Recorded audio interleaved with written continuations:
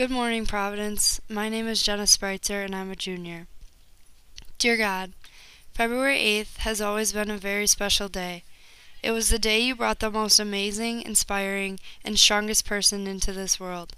When you sent her here, you knew the plans you had for her life, but no one else really knew, and neither did she. She didn't know that one day she would meet the love of her life, become a successful and caring nurse, and become a mother who meant the world to her kids. Most importantly, in my mind, she didn't know she was going to become my best friend, my inspiration, my strength, and my rock. Her whole life was lived caring for other people and making sure everyone was happy. Her smile was the most contagious one in the world, and it didn't matter what was going on, but she could always make people laugh. God, please pass this message to my mom up there.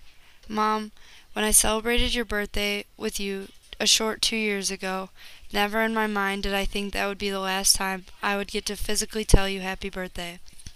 You always told me that if anything ever happened, you would always be in my heart.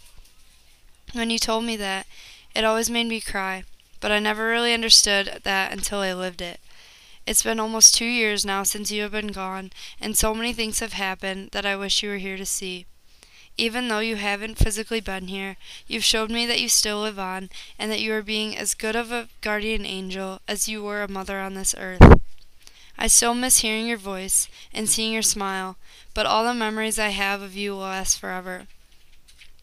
I know how much it meant to you that I could attend the same high school as you did, have some of the same classes in the same classrooms where you sat, and now even have an amazing Kairos experience just like you did.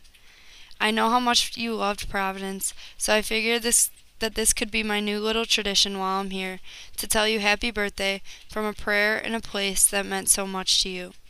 So, Mom, this is for you. Happy birthday. From me, from our family, from your Providence family. Thank you for being there for me through the ups and downs. Thank you for the countless memories, and thank you for being you. I love you with all my heart. We will celebrate you today, and I know you will be celebrating too. Thank you, God. Love your daughter, Jenna.